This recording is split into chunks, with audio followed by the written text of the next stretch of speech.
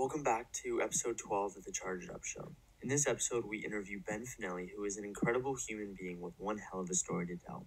He took one of the hardest hits in OHL history, which brought him to a near-death experience. We talk about his past experiences and amazing recovery, but most importantly, we discuss his consistent success and optimism on the future. Without giving everything away, make sure to check out the link in the description to his podcast called The Heroic Minds Show. Lastly, we are officially partnered with Amazon, so if you ever need anything on Amazon, make sure to do it through the other link in the description. Without further ado, we hope you enjoy this episode as much as we did. Welcome. Today's guest is Ben Fanelli. How are you doing? What's going on? It's been an interesting time, obviously, during this pandemic, but it's been honestly a time to do a bunch of things I've never done before and connect with old friends. So I've tried to leverage it as an opportunity. So things, to be honest, aren't too bad. Hard to say that when things are, tougher for some. I wish there was more that I could do for others that maybe aren't as well off right now. But to be honest, it's been a good time so far. For sure. Yeah, I just want to give you like a quick compliment. I ever since we started this podcast, this break, or not really break, but this quarantine, you're just a super inspiring guy, and it's just really surreal to have you on, and been checking up in all your podcasts with I'm sure we'll talk about that later, Heroic Minds, and really feel everything that you're doing, and your story is amazing, so can't wait to get into it. Oh, thank you. Thanks for having me. Yeah, for sure. So are we ready to hop in now, guys? Yeah, for sure. Intro. So we obviously want to focus the podcast a lot on the heroic minds, but what we do with all the hockey players is, for the people listening, can you just run us through your hockey career so far? Or not so far, but can you just run us through till we don't need to get into details, but just run us through quickly so people know who maybe don't. Yeah, for sure. I mean, I grew up playing minor hockey in Oakville and then started playing in the GTHL when I was, I want to say 11 or 12, played a few years there, and then was lucky enough to be drafted to the Kitchener Rangers, and was a hopeful of playing professional hockey one day. There was a bit of a experience when I was 16, so first 6 games into my OHL career as an underager, unfortunately ended up in the hospital, was hit, and very fluke injury that rendered me in the hospital, waking up to news that I'd never play sports again, wouldn't go to school for years, and may be a different person than I was the first 16 years of my life. And to be honest, the scariest part what came after that was that my brain was bleeding in 3 different places. So that was a tough pill to swallow, to say the least, when I had tunnel vision on sports, being a professional athlete, and that was going to be no longer. Long story short, was lucky enough to return to play 2 years later. Obviously, that 2 years was a long story, lots of ups and downs and life experiences, but was able to get back to playing, which was a blessing, and more importantly, just to be healthy again and healed, more important than getting back to playing. So I did manage to play 3 more years with the Rangers. Was lucky enough to go to camp with the New York Rangers, which was a great experience. I was humbled and honored to be the captain of the Rangers my final year, which was not given to me through points or skill. It was other qualities you could see from the stats. So that was an amazing opportunity, and then finally decided it was time to move on from playing. The life experiences I got from playing were outstanding, and I knew it was time. Nothing that made it easier that I wanted to. It was just the right time to move on, and I've been trying to, I wouldn't say I'm totally over that part of my life. I think it's still something I'm working through, but definitely trying to shift that approach to chasing something and having a dream to what I'm now doing today, which it's shifting over to this dream of what we may talk about on this podcast. For sure. Yeah, it definitely sounded like you bounced back pretty hard and made the best of it. Yeah. I was just going to say I wouldn't be talking to you guys today if it wasn't for the community around me. I went home from the hospital, and ironically, my mom hated the game of hockey. Her biggest nightmare came true, unfortunately. And what she was thinking after about a month and a half of being home, and I started to get back to myself, it was her idea to move back with the team. Just having a sense of, even in my first 2 months with the team, the caliber of the community and the quality of the program that I was lucky enough to be in with the Rangers. That support I was in for 2 years, not only the community but my teammates, my coaches, was the reason I recovered. So it really goes without saying that if I didn't have that, I wouldn't be here talking to you guys today. Absolutely. Yeah, so if you're okay talking about it, obviously, like, I've heard this story, and I'm sure lots of people have heard the story, and we've seen the Sportsnet features, and honestly, but could you tell, just for the podcast, like, the story of the injury and that week, or what you don't remember, like I've heard? Yeah. I mean, telling the story from my point of view, I remember the game before in Brampton. We had an away game, and my parents came to watch, and I remember I had a pretty good game, again, very early on in my career, and saw my parents, said bye to them after the game while loading up the bus. And then at that point, I woke up in the hospital.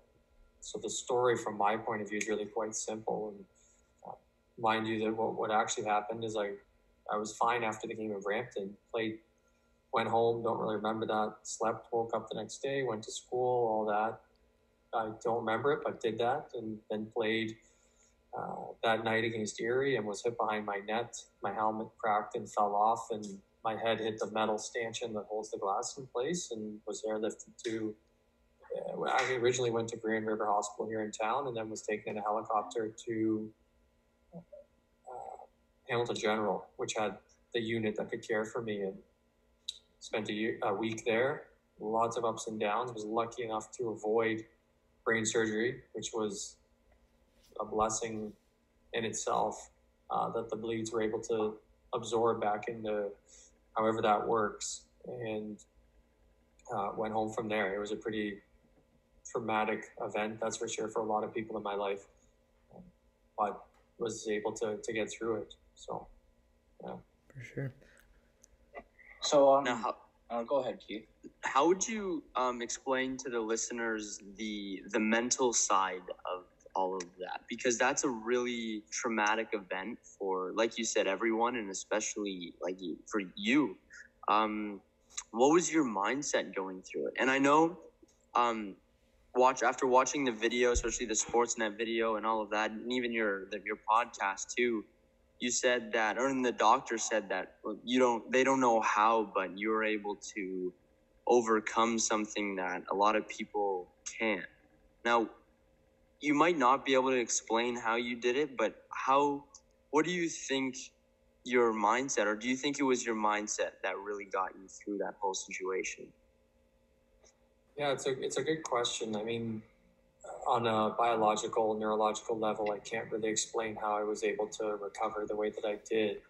That being said, there's a lot of connotation or association with the dark room when it comes to head injuries. You end up in your bedroom, or whatever you want to call it, in a dark place, both physically and mentally, and stay there until you feel better, then come out.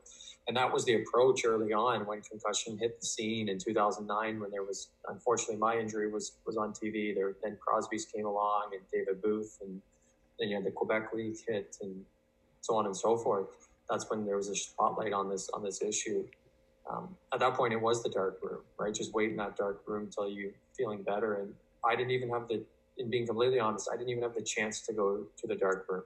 I had too much support all around me. And what started to evolve at the same time was this courage and desire to push the needle even more. And why not? Like, I had support everywhere. And so I was able to maintain that energy and will to forge on. That being said, it doesn't mean it was easy, but definitely the support was there. So to go into the specific mindset of what I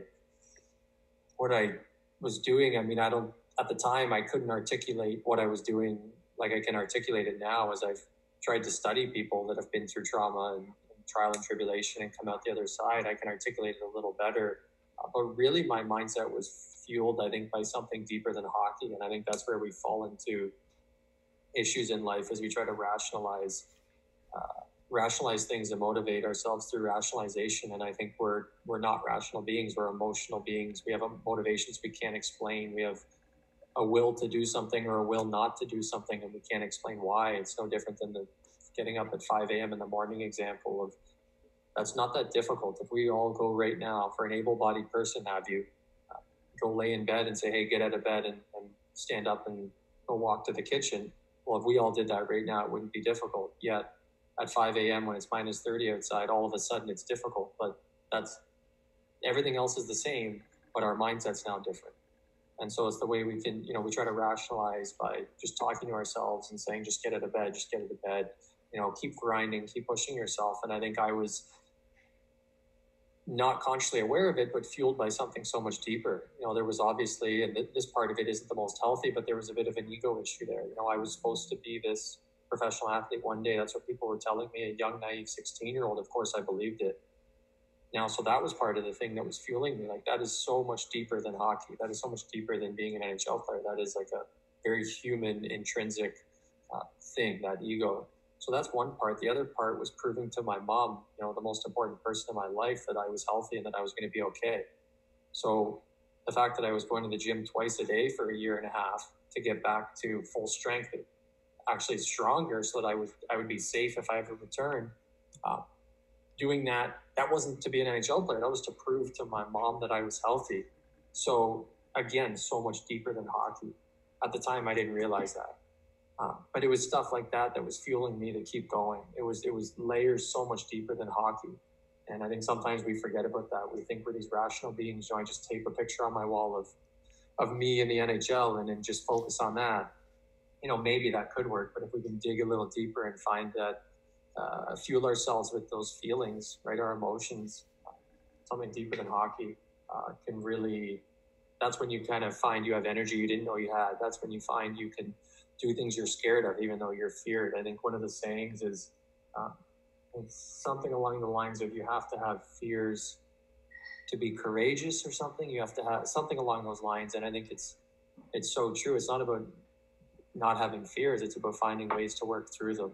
And if you have a reason deep enough, then you'll be willing to venture through that fear, that discomfort. And it was a healthy balance that I didn't know. Again, I was lucky to have it, a healthy balance between something really deep inside of me that I wanted, that stuff I just listed, and then also incredible, endless support from everyone around me, which not everyone has. And I wish I'm one person, I probably won't ever be able to do that, but I just wish people can find that in their own recovery, whether it's concussion, illness, injury. Because we're seeing more and more. I mean, if you just listen to my podcast, the amount of things that happen that aren't supposed to happen, yet people find a way to make it happen, is pretty cool. For sure. Yes, so something I'd like to touch on that you kind of brushed upon, but didn't specifically mention, is the triathlon you trained to do before you return, I believe that's correct. And So I've had my own personal experience with severe concussions, and not to the extent of yours, I'm sure, like no brain bleeding, but like close to 100 days of school missed in a year. And after that, you obviously need to take a step back. And I found it very hard mentally because I didn't have anything to strive for, and I didn't have anything really that I cared that much to get back to. And it took me a couple of years mentally, and I was a young kid, but at the same time, it was really tough, and it brings stress, anxiety, depression, all that with that. But then once I found to be driven to something, and that just ended up being hockey later in life. And was the triathlon that for you, like, or just getting back to hockey? But was that, if you know what I mean? What's your opinion on having something to drive through to keep you? It's I think from my own research on what's happening there, and what happened for me was, as you said, there's a space between where we actually are and where we want to be, or where we think we are, but we're not actually there. That in that space, discomfort, anxiety, and depression kind of fill that space. I wish I was an NHL player, but I'm not. I'm all the way over here. So what fills that space is anxiety and depression. So instead of constantly focusing on this long-term goal that's outside of us, that's way far away from us, to find something that you can put in front of your face and tackle that, not only helps you build momentum, and we don't even need to dive into the science on that or the psychology, but if we can put something right in front of our face that we can tackle right now, that gives us purpose, that gives us motivation, that gives us desire, it gives us the feeling of accomplishment. And if we can do that, what else more? We're taking a step towards our goal. it's a small step. It's accomplishing something, but we're now closer to that far off goal that we were, just enamored with, a second ago. We're now accomplishing something right in front of us, something we can do right now, something we can be the best at right now. And there's a lot of value in that. I think it's a dangerous territory to be constantly focused on that long-term idea. Is it healthy to do it every once in a while? 100%, because it puts our feet on the ground and allows us to normalize, the insignificance of how, okay, yeah, one day I'd love to play in the NHL. Chances are I'm not going to. That's important to reflect on. It can be inspiring, but it's not something you want to be enamored with and constantly have in front of you. You want to have those things you can actually tackle. And I didn't, again, being able to articulate this now, I had no idea that, going to the pool, running laps around the Kitchener Auditorium, 60 times to equal X amount of kilometers to make sure I got my training in. Like, those were things I could tackle and accomplish right in front of my eyes. Was it getting back? Was that me stepping on the ice as a Kitchener Ranger again? No, not even close. But it was something I could tackle, and that's what kept me going. So that basically what you're saying is exactly that. Like, yes, that far off goal is important every once in a while, but we need to make sure we keep in our sights right in front of us is what we can accomplish right now. For sure, yeah. So to your question, yes, that's what the sorry to interrupt you. I'm just saying to answer your question, yeah, that's what the triathlon was. Did I know that that's what it was doing for me? No, I thought it was a way to get in shape and get strong. Yeah. Yeah, and I think to piggyback on what you're saying there, I think a big part of it is acceptance and knowing that some things aren't realistic at points. What I believe personally is that if you really want something bad enough, you can go and do it. But then again, there's also roadblocks that you have to accept that maybe might swerve your path a different way. Not meaning you still end up doing what you want, but maybe the thing that you want isn't what you originally thought it was. Yeah. 100%. That's an interesting point in a sense of our society's been shaped to focus, like we just talked about, on that end goal, like that ideal, what it's going to feel like when I get there. And I think the reality is we're going to look through it in a certain lens and think it's going to feel like something and be something. And then once we get there, we realize, wow, this isn't exactly what I thought it was going to be. And then now we have to keep looking further and live in the future again of, okay, what can I accomplish? And I was just watching an interesting video the other day, a professor from back in the day who's no longer with us named Alan Watts, and he's got videos all over the internet. His old lectures are online on YouTube.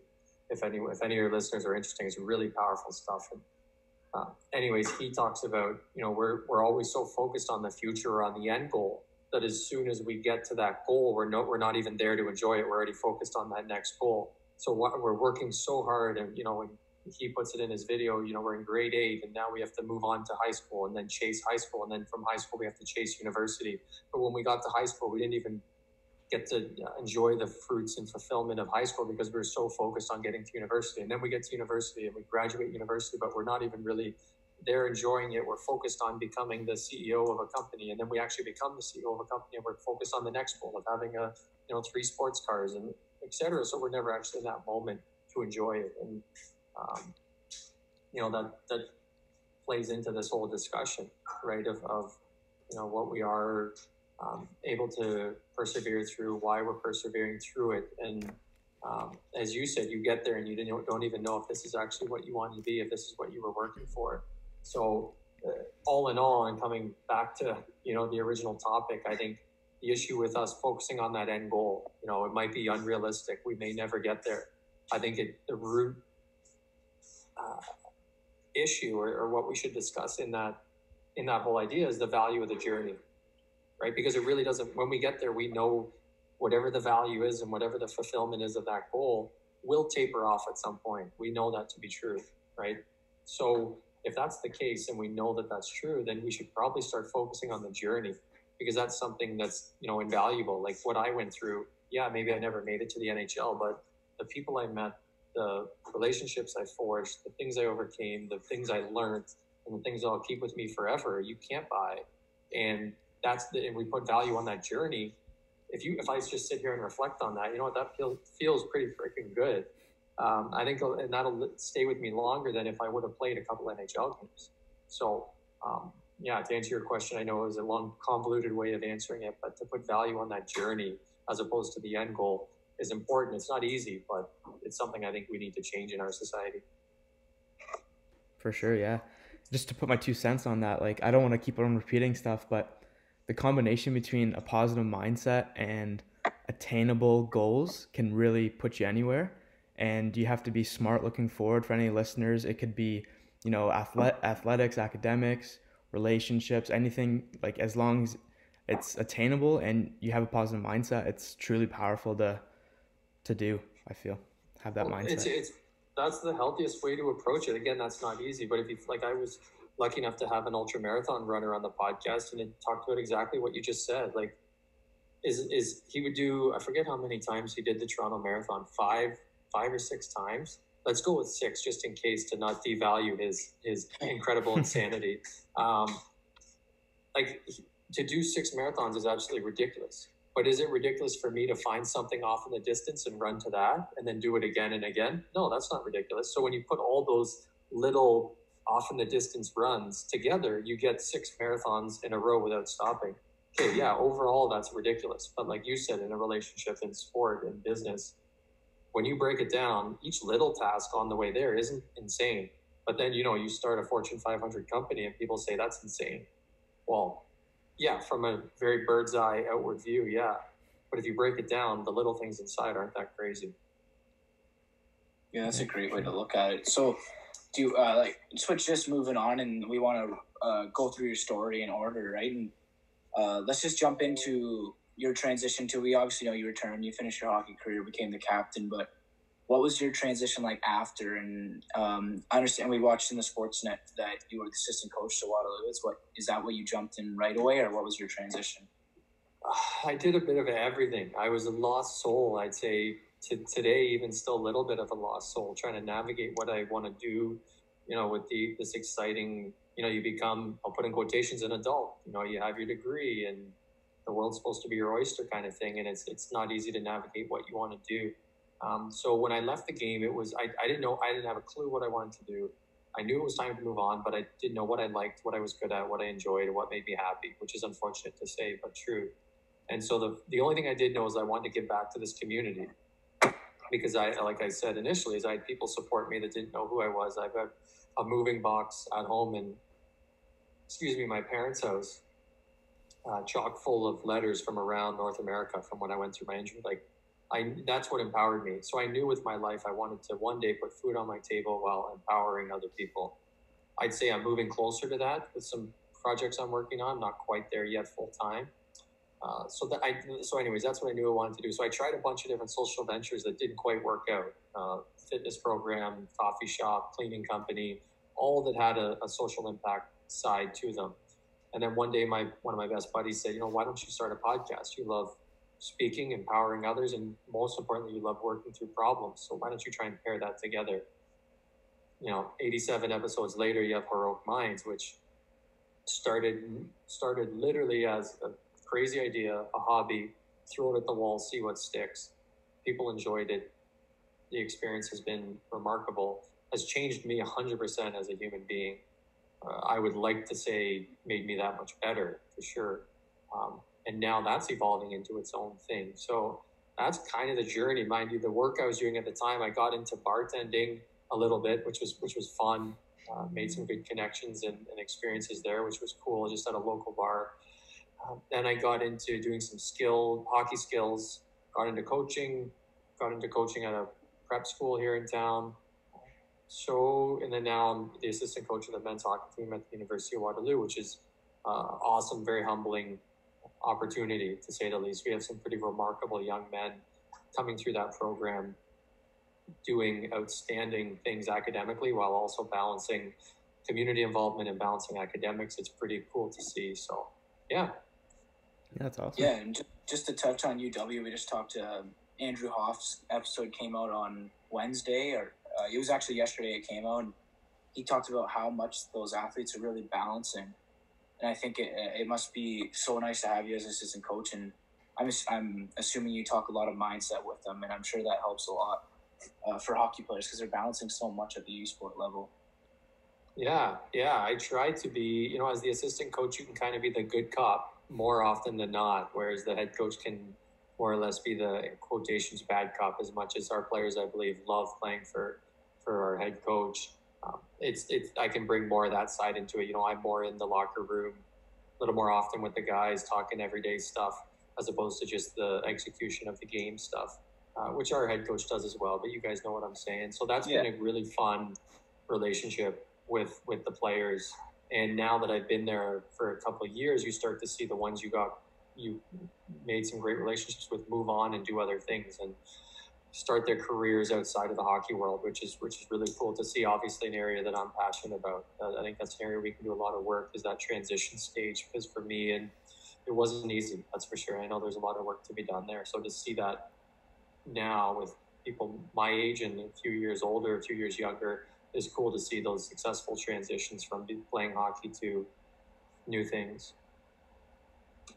And so you talked about how started the podcast, your friends suggested that. Where did the Heroic Minds come from? What made you decide to create that? And did it just start with the podcast, or how did that start? I actually had the podcast going with no idea what it was going to be. I remember when we did come to the name, because I knew the name had to be sweet. Like, the name had to be badass. I knew, and I wouldn't let myself sleep without thinking of it. So it was honestly, I think, 2 weeks of writing things down and different ideas and different concepts, and having to push myself away from it because I couldn't just force myself to be creative. It's one of those things you have to think of, while you're having a shower, and it'll just pop into your head. And that's what happened. I was sitting at a coffee shop with that same individual. His name's Ian Bigford. Absolutely astounding young man who's just finished his MBA at Laurier. He's got an awesome story himself. Went to Australia, had his car broken into, had everything stolen, had to work his way up from coffee shops to bartending, started a business there, came back. He's amazing, and he's a genius.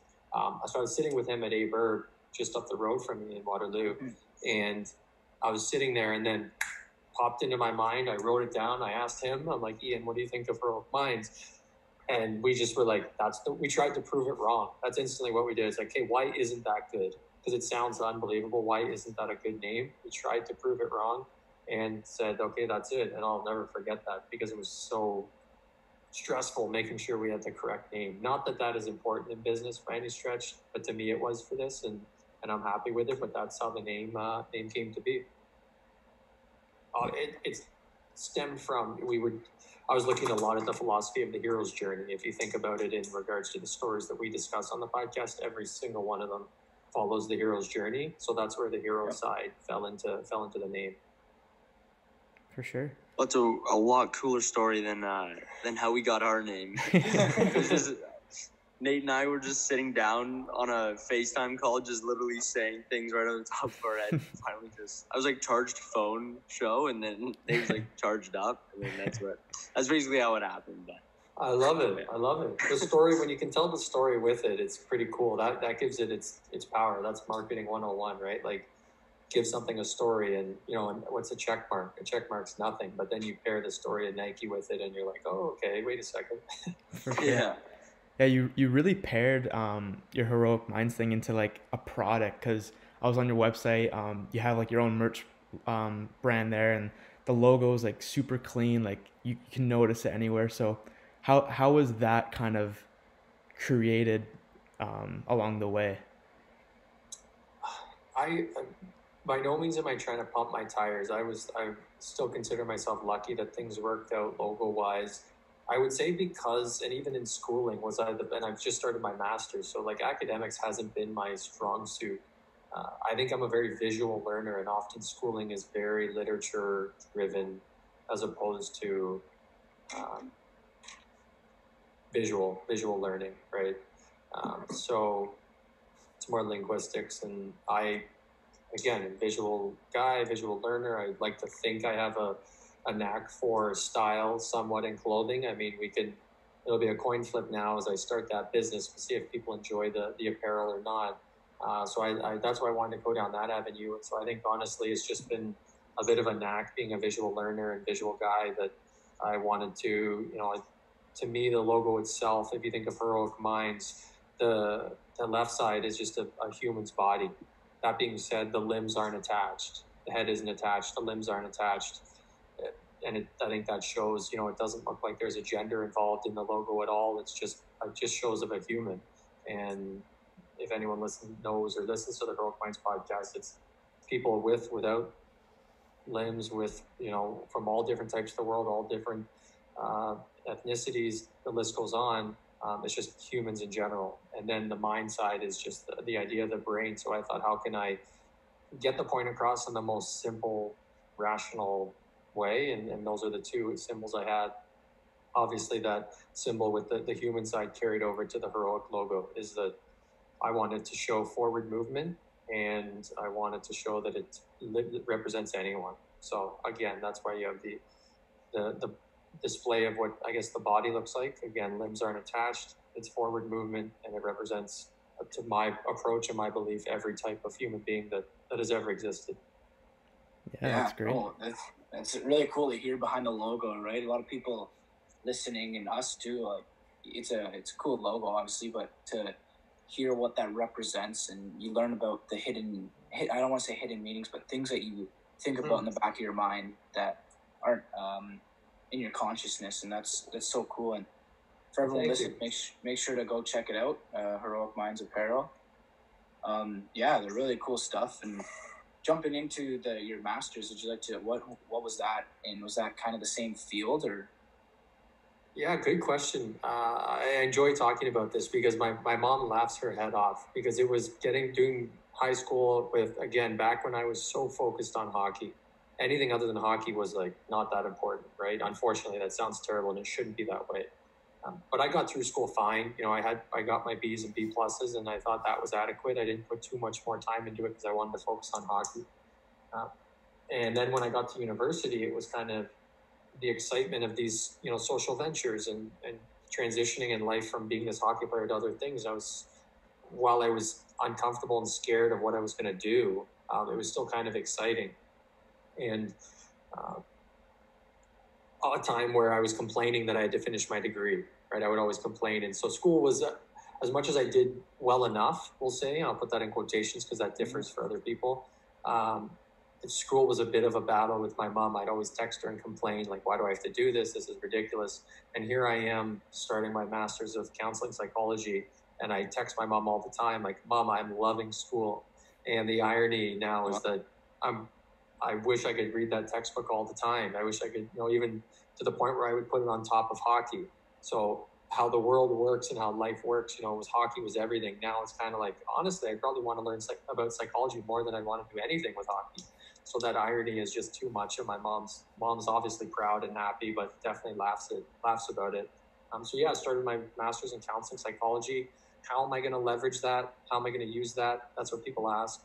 I'm not sure. I would maybe get into a company and be a counselor. Maybe I'm a contract and work with different groups. My ideal, if I'm being honest with you boys here, is my ideal would be to get into the sporting world and talk about the issues we've talked about today on this call. Is the sports psychology side. Would love to get into that from the counseling point of view. Career transition, career identity, even individuals in sport that may be having relationship challenges, adversities with their partner. Would love to dive into that through the mind of the athlete. So yeah, that's kind of where we'll see what doors open once I do graduate. I have 2 more years to go, but we'll see where it takes me. Awesome. Yeah, you seem like a really good speaker, and I know you kind of dabbled with a little bit of public speaking as well.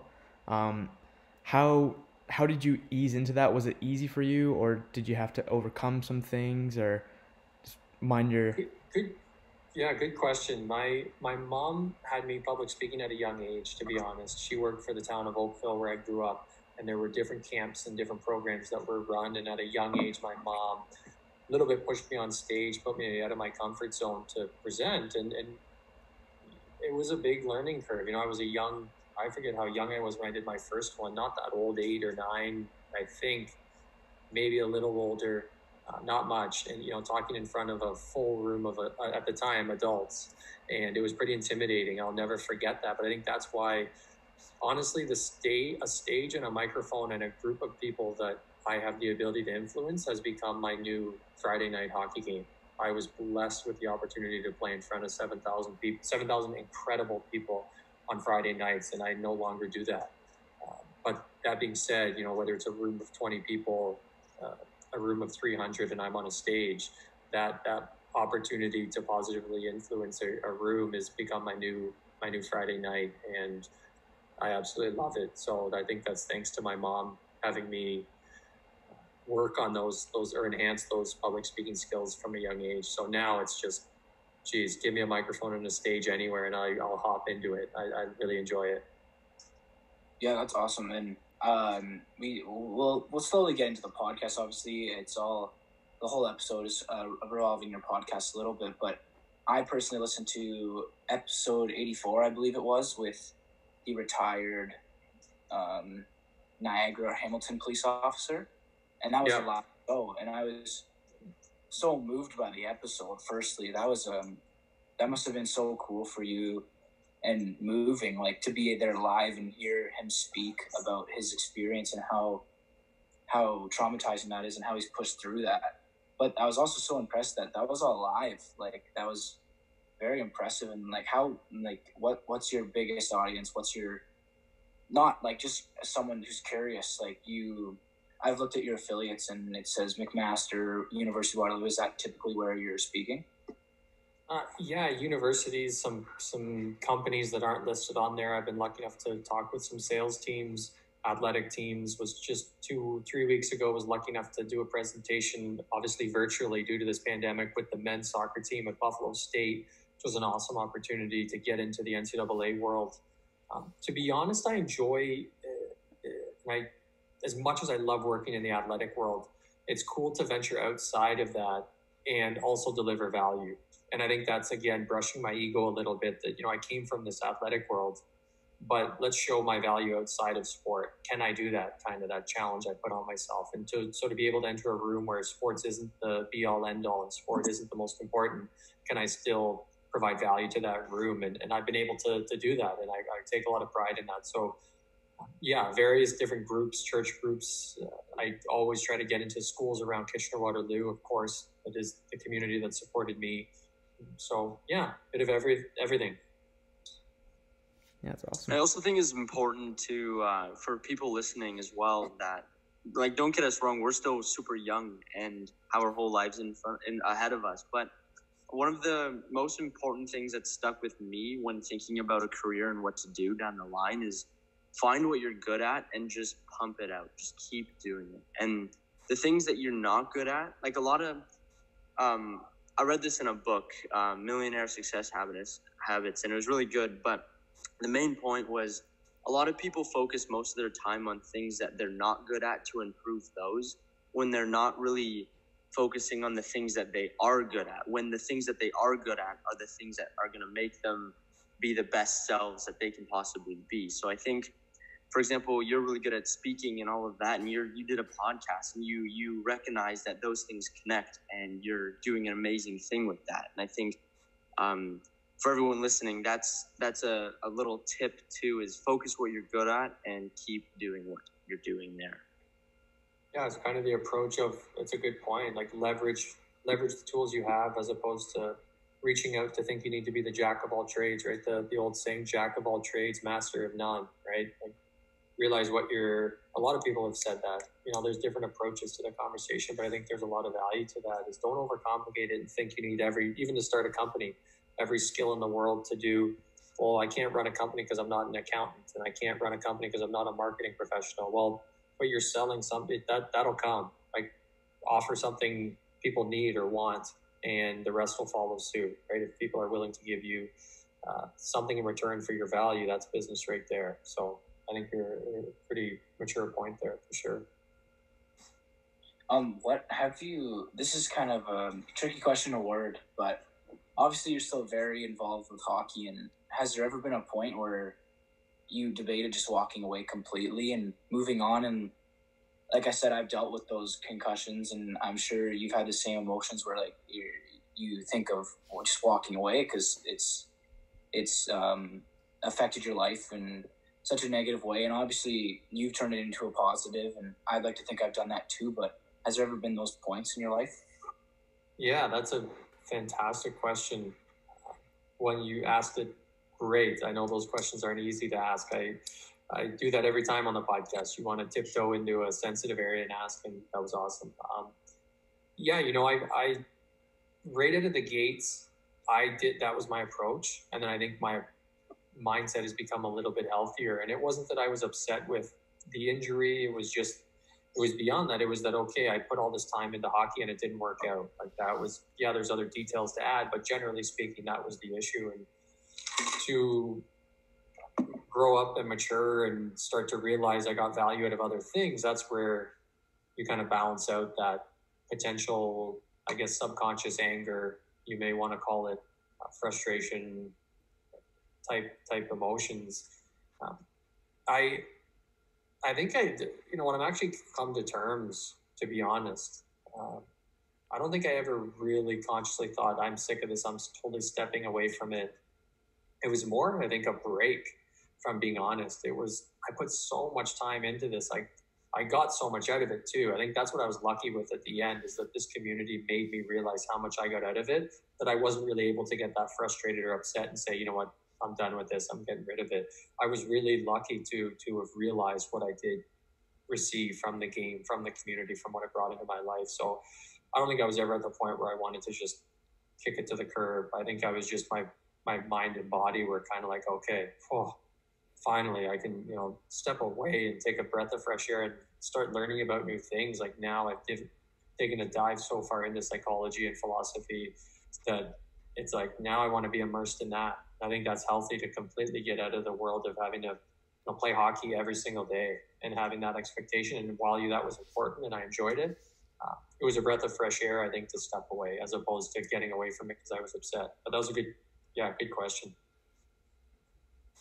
I have another question that's kind of, it's a hard one to ask as well, but I'm just thinking, would you from your personal experiences, would you say that, or would you think it's fair to say that the quote of "you don't know what you got until it's gone" really changes a lot of people's lives in the sense of when the people who go, because I find this is a trend, and it's an amazing trend, and I really respect it, and I wish a lot of people had the idea of doing stuff like what you do, for an example, without going through such a traumatic experience. But would you think it's fair to say that the people who go through those experiences and come out of it in the green, do you think they are the people that come out with the more optimistic mindsets, rather than people who kind of live life thinking one way, but when you go through such an experience, you come out with so many new ideas and views on the world? Yeah, I think there are many examples of that. I think just having an open mind, again, puts your feet on the ground to allow you to realize the other viewpoints in life and other ways of living. And when you do give yourself the ability to open up your mind to something, you realize what life's like in someone else's shoes, or what life's like without something, or maybe even with something that might not be good. Right? Like opening up my mind to what it's like to have millions and millions of dollars, like some of my past teammates do, and that I keep in touch with. Like, so what is it like to have that, or in someone else's life to not have something else, right? So I think, to answer your question, I think that's one way to look at it, in an experience where you lose something, for sure. But you don't necessarily need to lose something to know. You just have to open up with people and hear about other people's stories. Does that mean you've lived it? No. But at least you get a taste of what different life experiences are like. And I think that's where, when I said my life has changed in such a positive way from the podcast I've been doing, that's totally why. Is I've gotten viewpoints of what life's like for certain people that live in a certain way, or have been forced to live in a certain way. The list goes on of all the differences.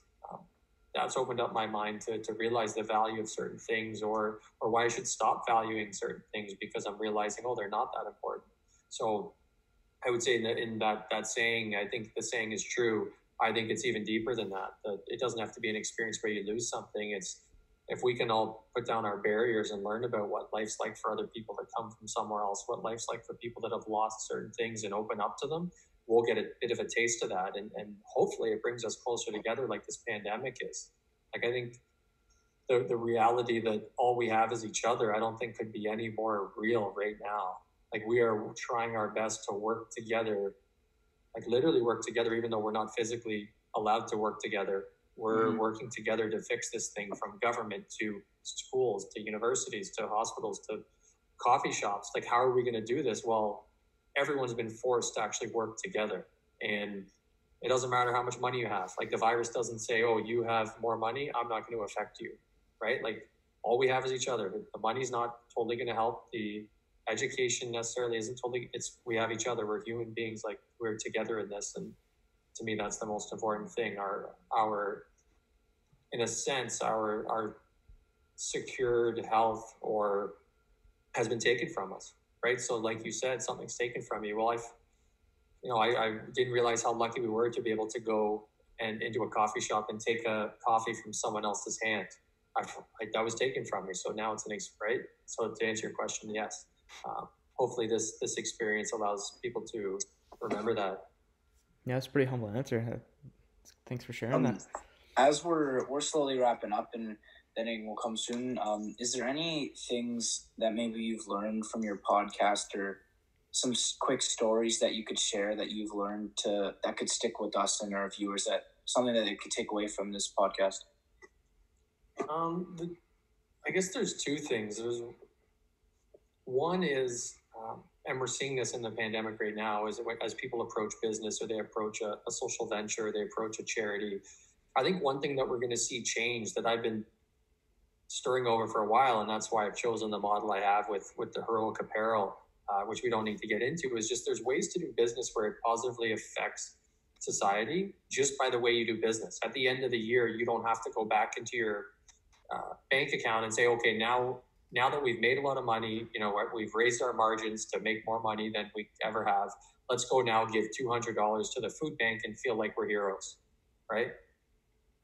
There's a way to do business where you're actually making a greater impact than that $200 to the food bank, because your whole business model is revolving around benefiting society. So however that looks, maybe your service does a little extra to benefit society. And to me, that's how business should be. It would be giving back to the community, giving back to customers, giving back to society in a way that society is allowing you to function as a business. They're your customers, they're your people. So I think that's how business should be approached. It shouldn't be, let's release a bunch of, bad crap into the atmosphere. Let's manufacture as much as we can. Let's, club whales and hinder the environment, or take advantage of people so that we can make a lot of money, and then we'll give back a small portion of that to feel like we're doing something good. I think people are going to see through that now. This pandemic's showing, what companies are going above and beyond, but we can see the ones that are right now. What companies are adapting? What companies are so big that it's difficult for them to adapt, right? So I think that's one thing, is for anyone doing business, like, it's been a good call to action to, okay, maybe my business should function as a positive part of society, even though it is, making a different product. There's ability to do that. We don't have to make money and then donate money later. We can do it while we're working. The other side was, I was lucky enough to do a podcast with a highway patrol officer from California that was able to save over 200 people from jumping over the Golden Gate Bridge in California, and had he lost some people. He was able to save some, but it was remarkable talking with him about what to say and not to say to people that may be struggling mentally with different issues. It was, since we've bounced all around the mind in this episode, I thought I would put that in there as something so powerful that I learned. And he said it's what he learned, without training. This was just what he observed in endless amounts of people that he talked to that either did or didn't jump off the bridge, was that all they needed was someone to listen.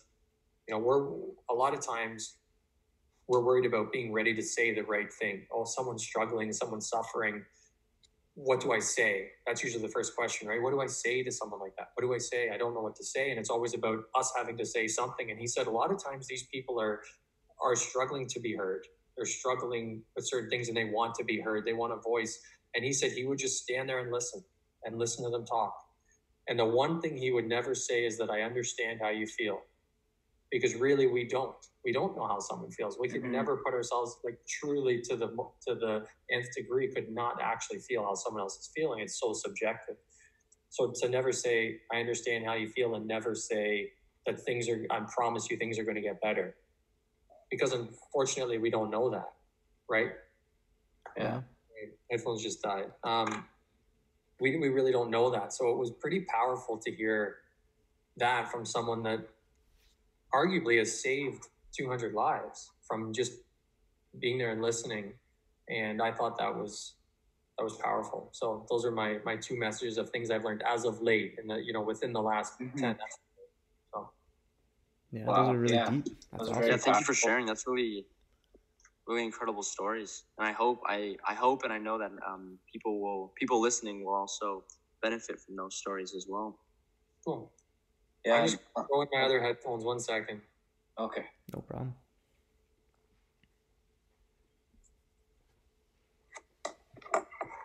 I think we're wrapping up slowly anyway. Let's see if this works.